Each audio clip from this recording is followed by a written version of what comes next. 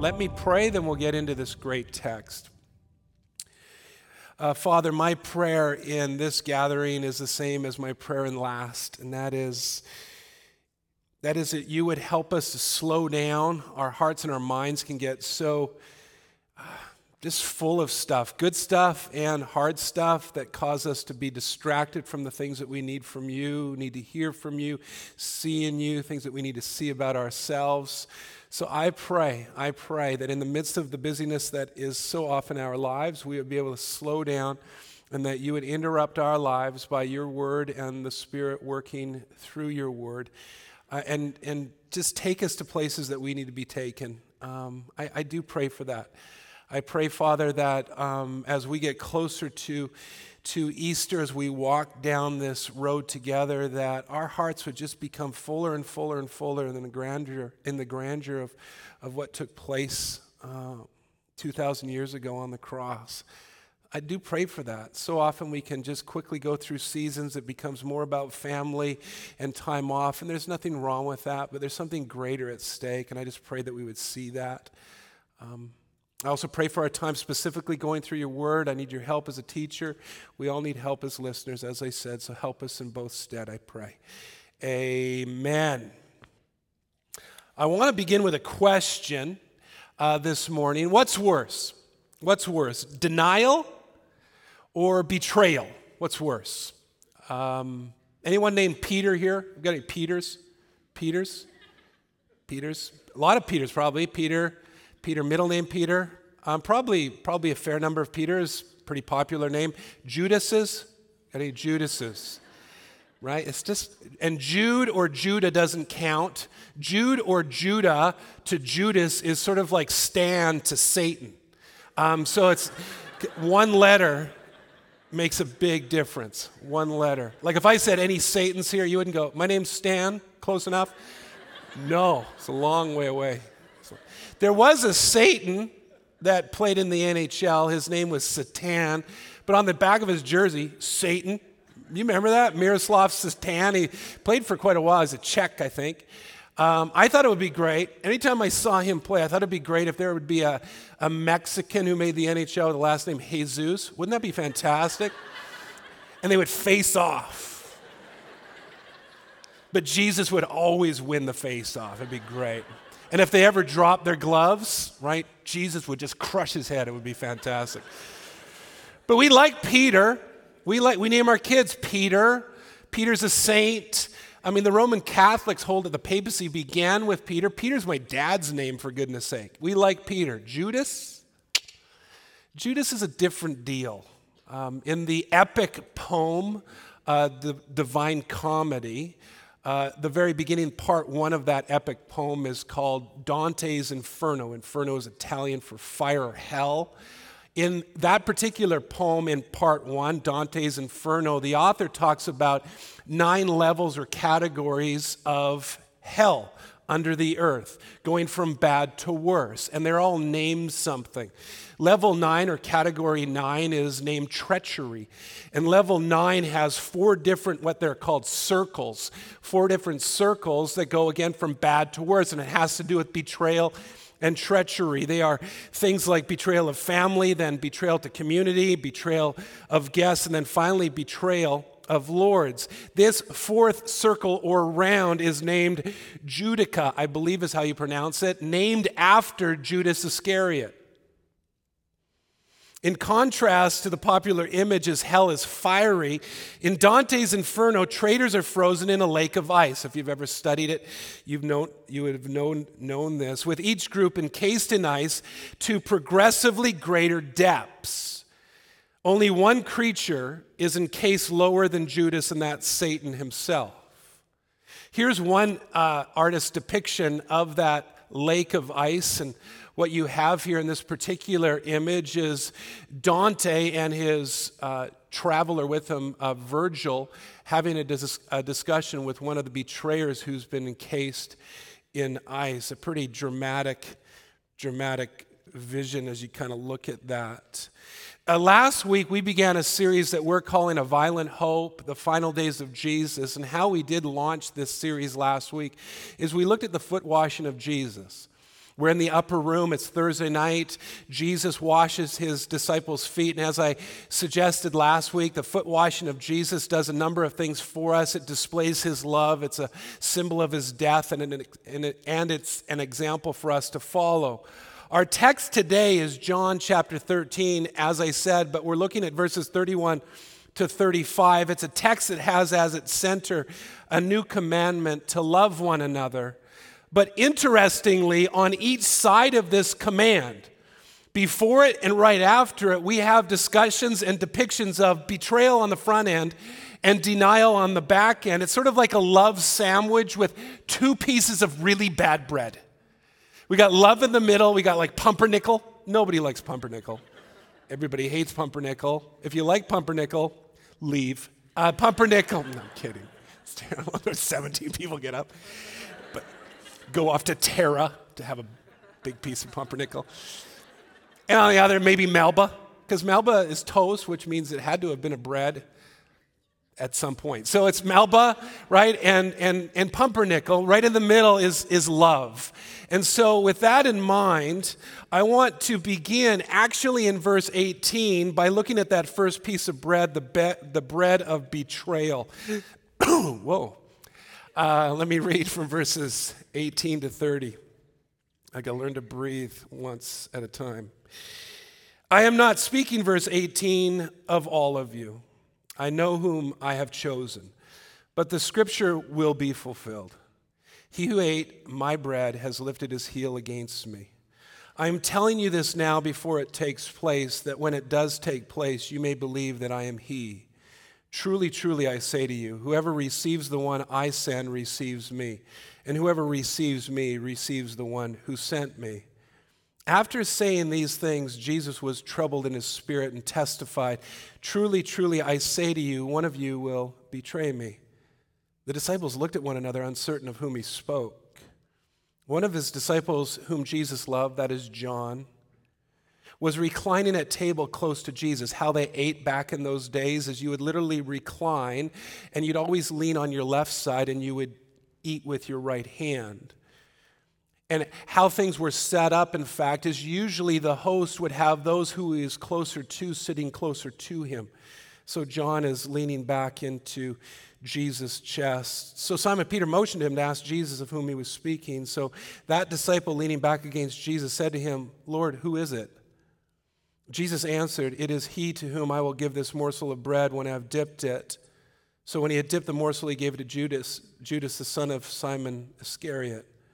Then after he had taken the morsel, Satan entered into him. Jesus said to him, what you are going to do, do quickly. Now, no one at the table knew why he said this to him. Some thought that because Judas had the money bag, Jesus was telling him, buy what we need for the feast, or that he should give something to the poor. So after receiving the morsel of bread, he immediately went out, and it was night. Literally night, and certainly spiritually and figuratively night as well. This is a pivotal moment in the upper room montage. Many events in the upper room. As I mentioned last week, Jesus and his disciples, along with hundreds of thousands of others, have come to Jerusalem to observe Passover. Part of that Passover observation necessitated the eating of a Passover meal. To do this, they have secured the upper room of an unnamed supporter. And that particular meal, again, as we saw last week, began with Jesus washing his disciples' feet. That is now complete. And so what we've walked into here in our text is the meal has begun.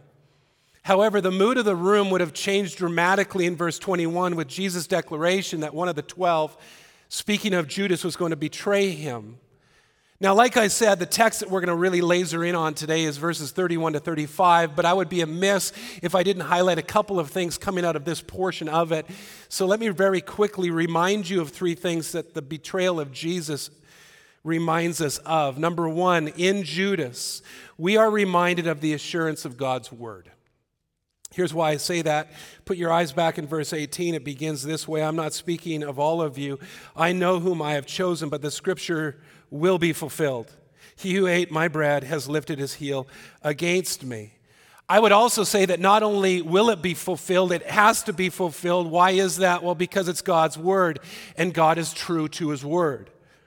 So not only did Jesus know that Judas was going to betray him, as it comes up in several places in the gospel accounts, we're actually going to see another one of those today, but we see here that this betrayal was prophesied long before. The prophecy that is referred to that was fulfilled in this event, recorded for us in verse 18, comes from the book of Psalms. Psalm verse 41, verse 9, where we read there, "Even my close friend in whom I have trusted, who ate my bread, has lifted his heel against me."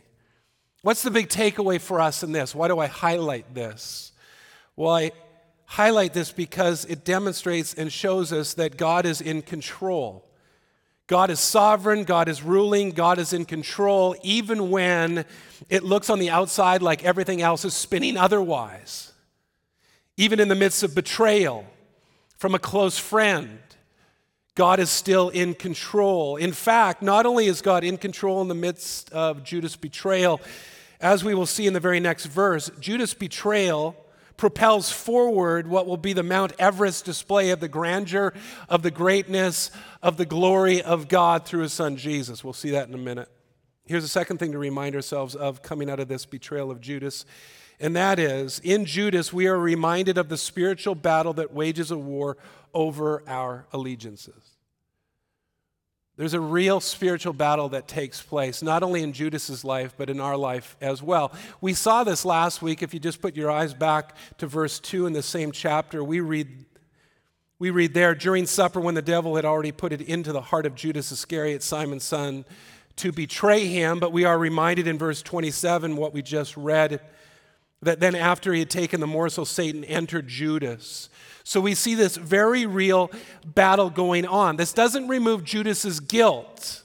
I'll highlight this more in a moment, but simply reminds us that a spiritual war rages on in the battlefield of our hearts and our minds.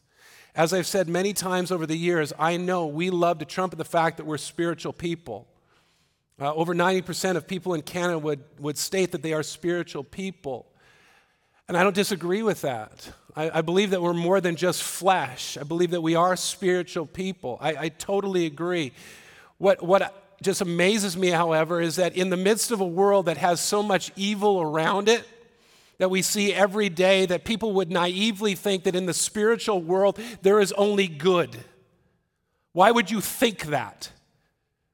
What would give you any sort of support for that? We have evil in the world. We have that which tempts us and calls us to go against what God has for us. But that is evidenced as well as we see here in the spiritual world, that our power that we battle isn't flesh and blood, but the principalities and the powers and the rulers in the heavenlies. We see that again here, reminded of it. A third thing that this reminds us of is that in Judas, we are reminded that past work and participation doesn't necessarily evidence a current spiritual condition. Judas was a disciple of Jesus. He was one of the 12 chosen by Jesus. And so trusted was he that he was left in charge of the finances of Jesus and his ministry. So highly thought of was Judas that even after being sent out, it didn't compute or register with the disciples. They didn't get it. It made no sense to them. Why is he being sent out? Well, perhaps he's being sent out because he's the guy in charge of money. Maybe he's going to do something. Maybe he's going to buy us something that we need, or maybe he's going to give something to the poor. They didn't get it. He was that guy. If you have a business or you want to deal with, investments, you want to go to somebody who's trustworthy. You go to the person you trust most. You hire that person. You do background checks. You want to make sure they're that guy. That's Judas. He was one of the 12. He was chosen. He was thought highly of. Additionally, Judas was one of those sent out 2 by 2. Jesus sent out his disciples, not just the 12, but the 72 and the 120, 2 by 2 to do ministry. And in the aftermath of those ministry excursions, they would come back and they would just remark with great wonder. We taught, but we didn't just teach. We healed. We exorcised demons. Judas was a part of that.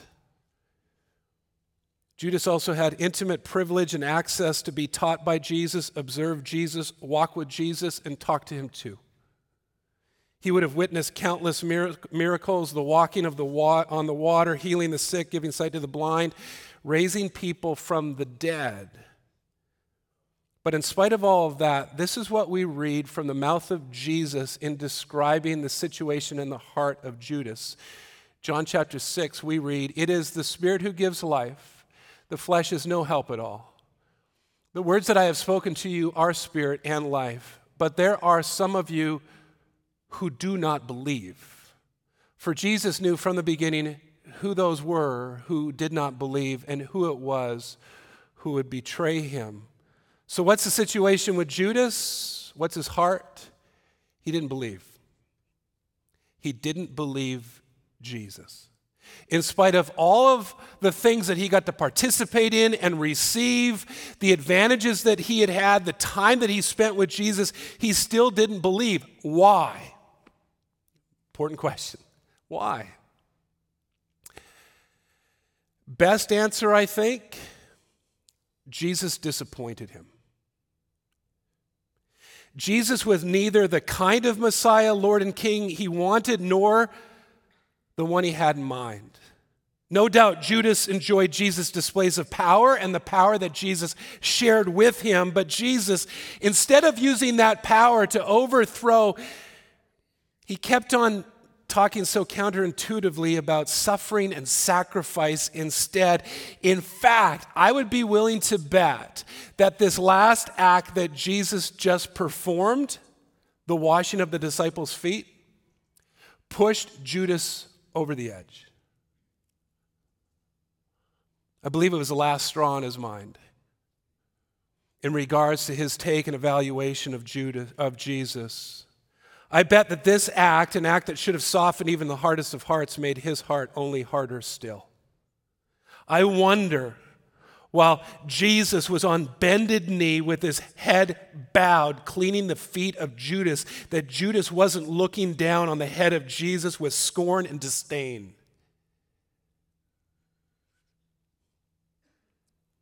Jesus disappointed Judas. But Westside, before we shake our heads too vehemently Judas's way, we need to recognize that we are more like Judas than we may care to admit. I mean, at least Judas received 30 pieces of silver for his betrayal. Many of us betrayed Jesus for a lot less than that.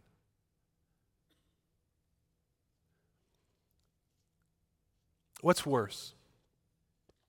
Extraordinary betrayal or just the run-of-the-mill kind? There are many, aren't there, who love Jesus much, that is, at least up to the point that it begins to cost them. Many, like Peter, who love Jesus when wielding a sword, yet cower before total strangers around a fire.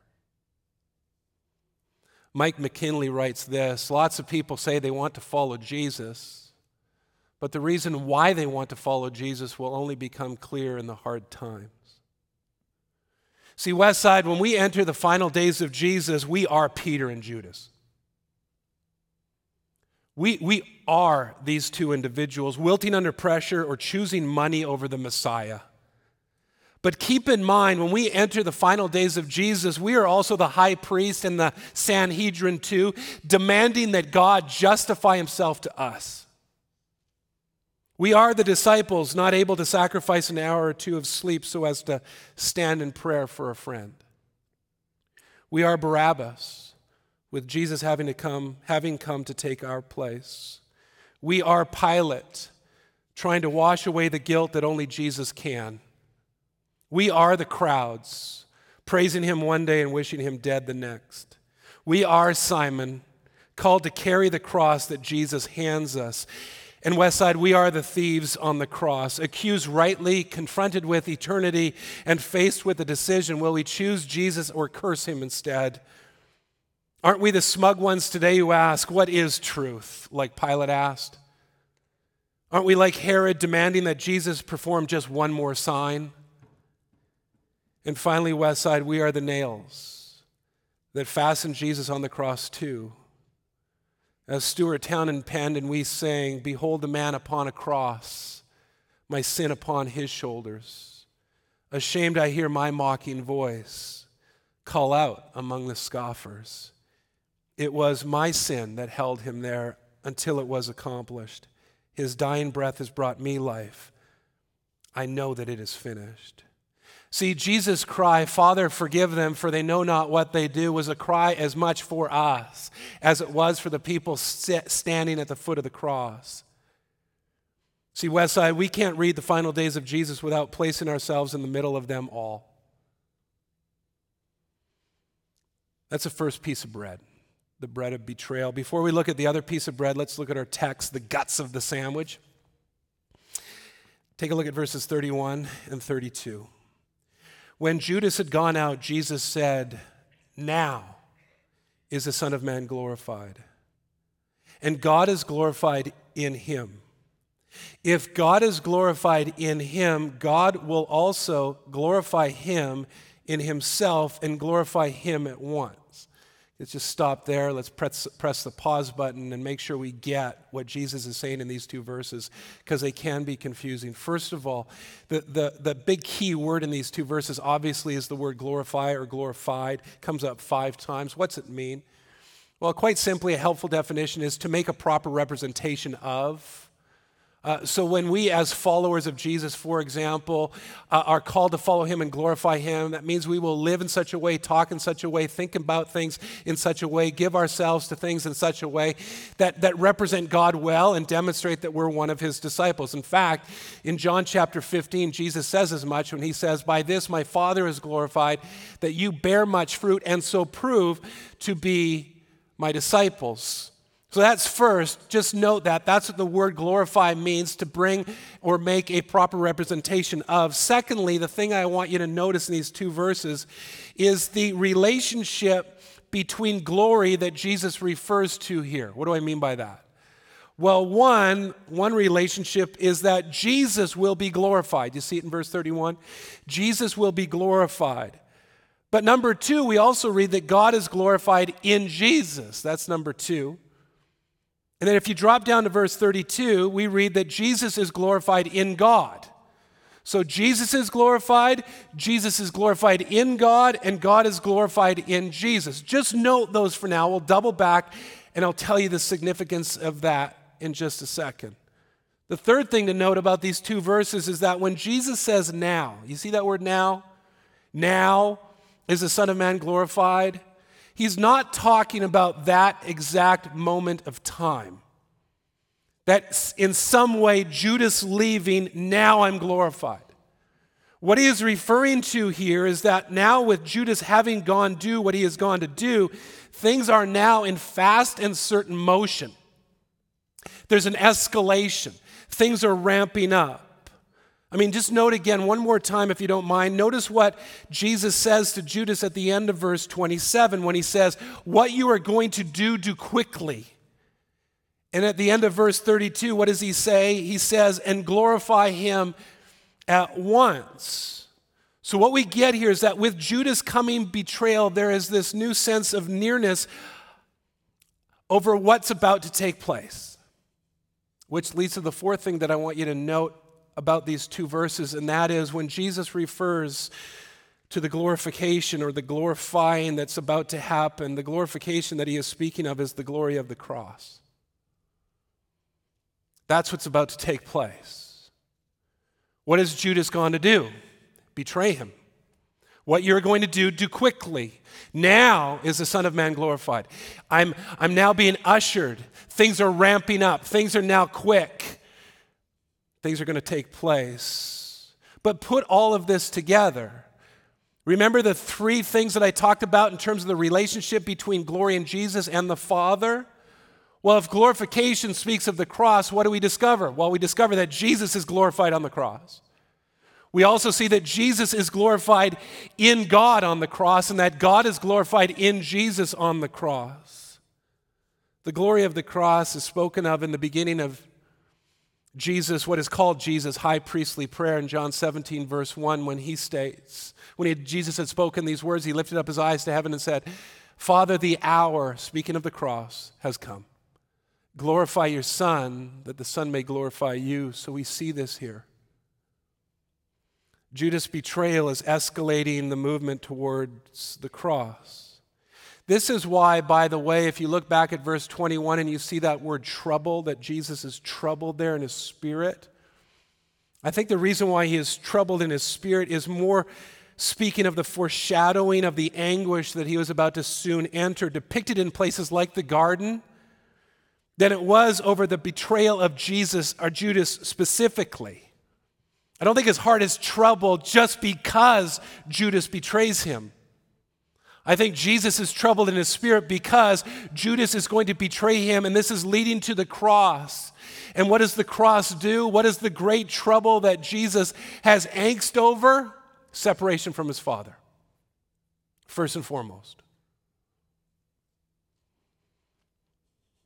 Like a pregnancy with all that leads up to the birth, the contractions are now being felt with each coming faster and faster. If you've had a child, you get this, right? If you've had a child, you understand, right? One day you wake up, you go, man, it's been more than 30 days since I wanted to rip my husband's face off. Uh-oh, right? Uh-oh. So you pee-pee on a stick, smiley face. You're pregnant, right? Excitement, right? We can talk frankly here, right? We're friends. We all know how that works. Right, excitement. So you start ramping up. Man, you're pregnant. It's fantastic. 9 months, going to have a little bouncing baby boy or girl. Things begin to just be led up. You start doing things in preparation. Office is turned into a nursery, right? The baby whisperer is pitted against demand feeding, right? You start going online, and there's about 4 ladies that understand what I'm talking about. You have sonograms, you have baby showers, you buy cribs and toys and clothes and diaper genies. We love diaper genies. You buy jeans that have that false front on them made out of Lycra. It's awesome. They should make those for men. They're a good thing. You make love in new ways. You don't make love at all. You can't believe I said that, can you? I can. Come on. What else takes place? Well, finally, one day while you're dipping a chicken McNugget in a Costco-sized vat of peanut butter, right, because you just can't get enough of that. You go, man, this is really good. I don't know why it's good. I just love it. All of a sudden, ooh, contraction.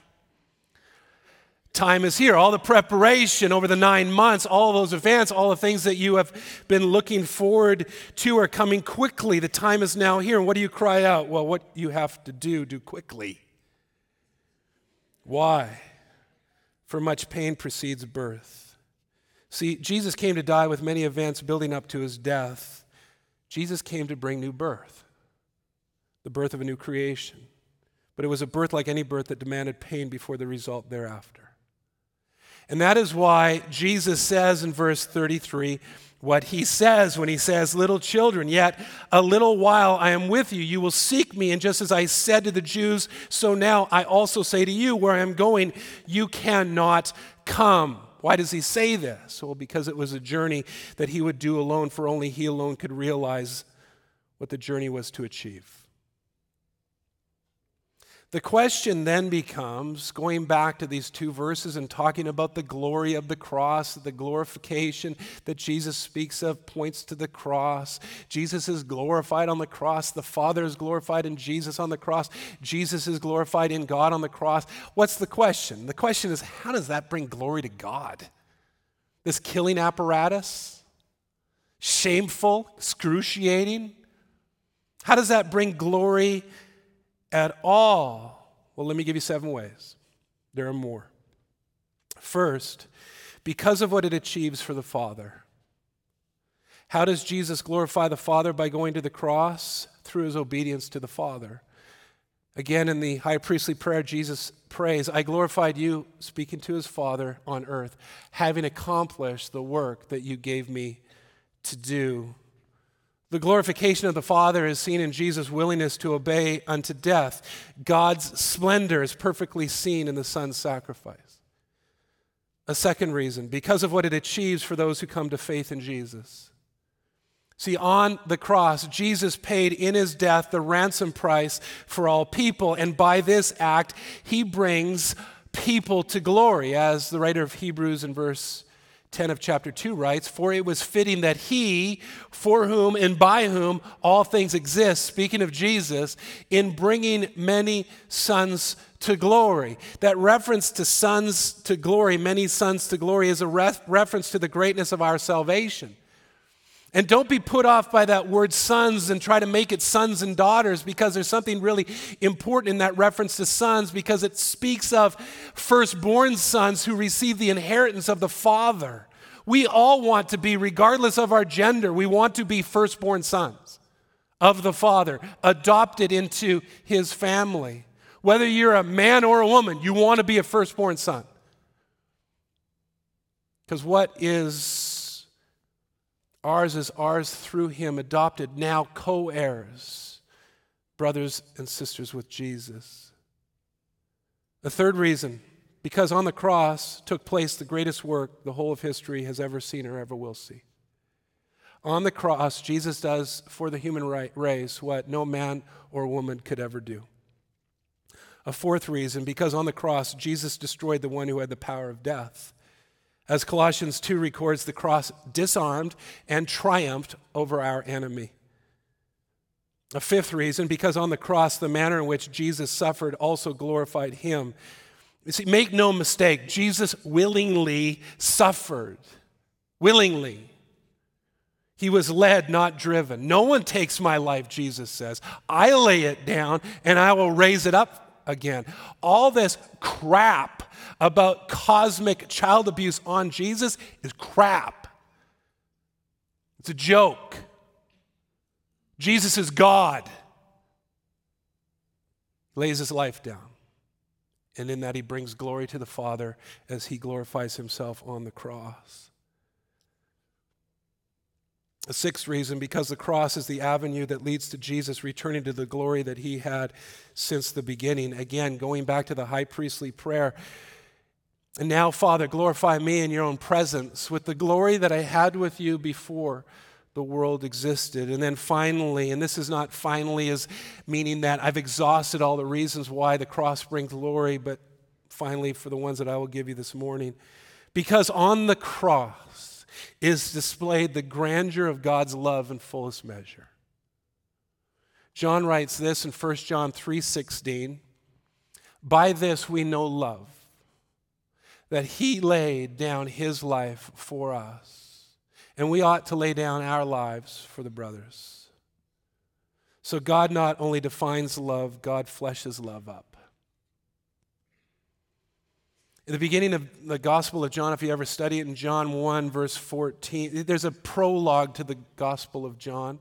First 18 verses are a prologue to the rest of the Gospel. And in the 14th verse of the first chapter, John writes, we have seen His glory, speaking of Jesus. When he states that, it is never more so than when He is lifted up. That's when we see His glory in grandest display. Think about our Savior, though, in that. His wonder and brilliance is never more evidenced than when hanging on the cross. Like, think about that. How do we make sense of that? It's paradoxical. How do we make sense of that? Well, helping me in this, I read someone liken Jesus' death on the cross to a beautiful yet broken bottle of perfume. You take a beautiful bottle of perfume and it's broken, but what pours forth is the grandeur of what's inside. So the beautiful aroma that is Jesus on the cross broken, the beauty of the aroma of Jesus goes forth. I like that. We see the display of God's glory on the cross, even though it doesn't make sense, even though the Jewish people stumbled over it. They didn't get it. There's nothing glorifying about a Messiah on the cross. They missed it, as so many do. The last verse that was on the screen, 1 John 3:16, is a great lead into the final two verses of our text because it helps us make sense of what is actually a pretty confusing command. Look at it with me. Let me show you why it's confusing. Pick it up with me in verse 34. Jesus says, a new commandment I give to you, that you love one another. Just stop there. There's the commandment. What's confusing about this command is that the call to love one another is not a new command. It's as old as the Old Testament. In places like Leviticus 19, Deuteronomy, I believe, chapter 5, we read of this command. Deuteronomy chapter 6, for example. We are called there, amongst other places, and instructed to love our neighbors. So what then makes this a new command? Well, the answer is that it's a command given now in the shadow of the cross. As we see in 1 John 3:16, it tells us that we now know what love is. We now know. How do we know? Jesus laid down his life for us. We now know what love is. The rest of verse 34 actually affirms this. Just put your pretty eyes down to verse 34. Jesus goes on to say, love one another just as I have loved you. You also are to love one another. Therefore, it's a new command to love, for now it's a revealed love. We see it. We know what it is. But what does it reveal specifically? Well, here are some other things that we see about this new command and what we need to see about it in light of the cross, and that is it's a sacrificial love. That's why Jesus says in John 15, verse 13, greater love has no one than this, that someone lay down his life for his friends. And the beauty of what Jesus did is he didn't lay his life down just for his friends, for his enemies. And there's no greater love than that.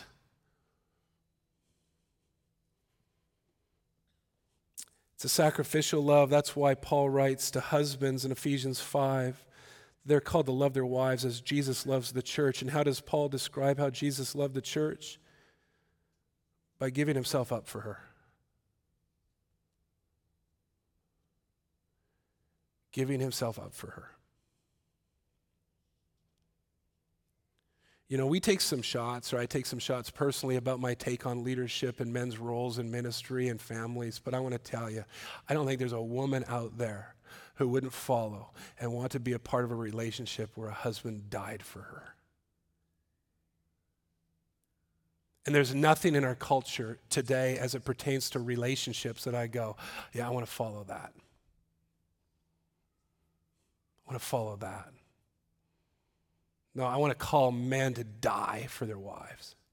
Get over yourself. Get over myself. And die for our wives as we follow our Jesus. That's why last month in our Real Men series, we talked about real men die. That's what real men do, follow Jesus. They die. They die to self. They die for their wives, just as our Jesus did for us. We also see specifically in the love of Jesus that it's love extended to enemies. As Jesus says in the Sermon on the Mount, it's not on the screen, I'll read it for you, Matthew chapter 5, verses 43 and 44. You have heard that it was said, you shall love your neighbor and hate your enemy, but I say to you, love your enemies and pray for those who persecute you. And therefore, another thing that this love is and why it's a new command is that it's an empowered love. It would have to be. It's not natural to love our enemies and mean it. You can fake loving an enemy. You can fake it. But to truly love an enemy needs to be empowered, and that's why Paul writes in Romans 5, God's love has been poured into our hearts through the Holy Spirit who's been given to us. What's the first fruit of the Spirit? I'll try that again. What's the first fruit of the Spirit?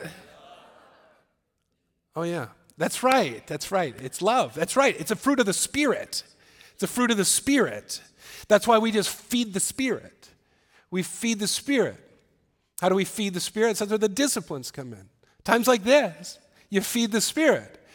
So that unnatural becomes natural, not because you're grunting it, but because it's flowing out of you by the work of the Spirit. You died. You don't have to be determined anymore. You partner. As God works in you, it fleshes outward so you can love the unlovable. It's the Spirit's empowerment, not our own determination, that enables us to love our enemies, to be patient and kind, to not envy or boast or be arrogant or rude or insist on its own way or to be irritable or resentful, to bear all things, believe all things, hope all things, endure all things. That requires the work of the Spirit in our lives. Lastly, it's a testifying love. Take a look at our last verse of our text, verse 35. By this, speaking of this new commandment to love as Jesus loved, by this all people will know that you are my disciples if you have love for one another. Why do disciples love? We love because we follow one who came in love and loved to the end. The greatest apologetic we have in the church today is our love for one another. It's our greatest apologetic. Can I simply ask this question? It's a question you will wrestle with in your community groups this week. What aspect of love are you not extending to your brother, sister, son, daughter, friend, roommate, husband, wife? What aspect?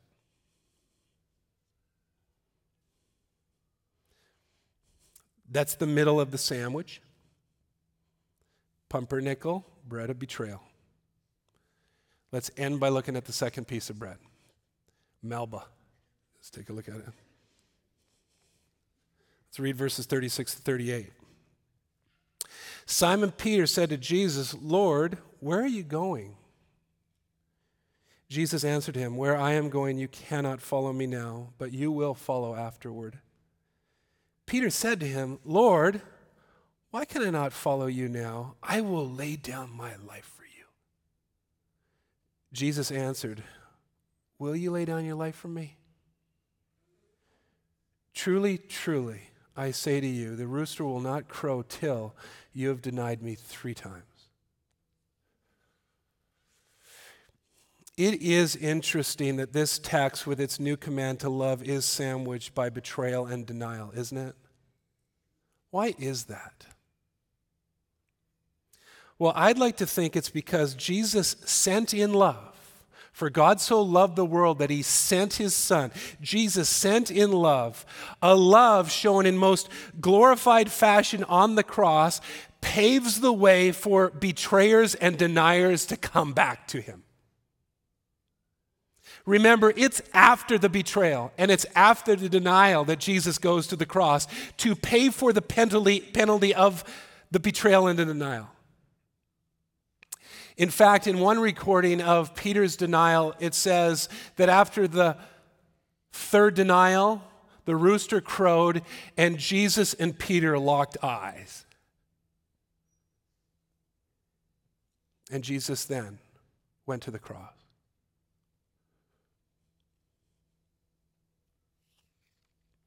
Tragically, however, only one of the two came back.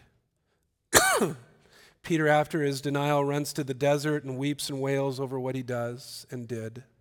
And later in John 21, he's restored and reinstated by Jesus. But Judas doesn't return. Now, some would argue, but Judas showed remorse. Matthew chapter 27, verses 3 and 4 talk about Judas showing great remorse, having great remorse. In fact, he gave back the 30 pieces of silver. He in fact said, I have sinned. I have sinned against innocent blood. So he admits his sin. He has remorse. He gives the money back. No doubt about it. He displayed much remorse and regret over what he did, but what he didn't display was repentance. And there is a chasm of difference between remorse and repentance. In fact, I could go out and stand in front of the center out on Homer Street, and I could stop 100 people who walk by, ask them the simple question. You ever done anything you regret, have remorse over? You ever done anything that you know you shouldn't have done? Have you ever, quote unquote, sinned, whatever you want to call it, did something that was contrary to what you know you should have done, any remorse, any regret, done anything like that? If I stopped 100 people in the city of Vancouver, I would guess that 100 people would say yes.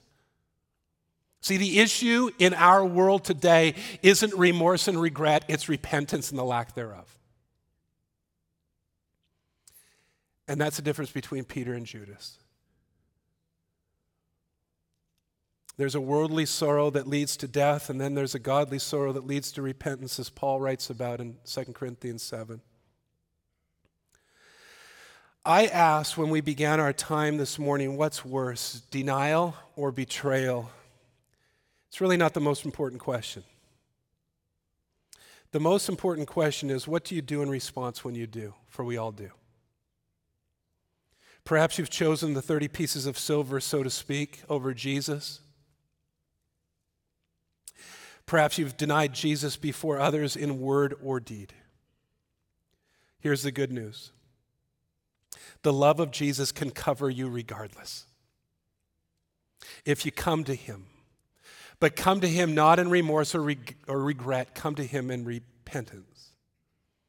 and receive the love that he wants to lavish on you and the grace. Don't run from him. Run to him. So would you join me in prayer?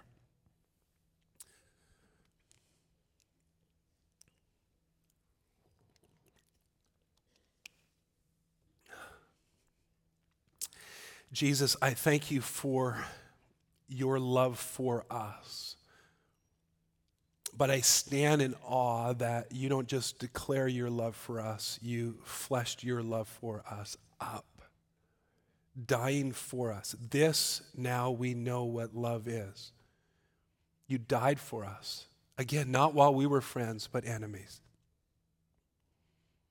And in that dying for us, grace is offered, penalties paid if we would come to you in repentance, repenting of those things that we have done that have been for our glory and not yours.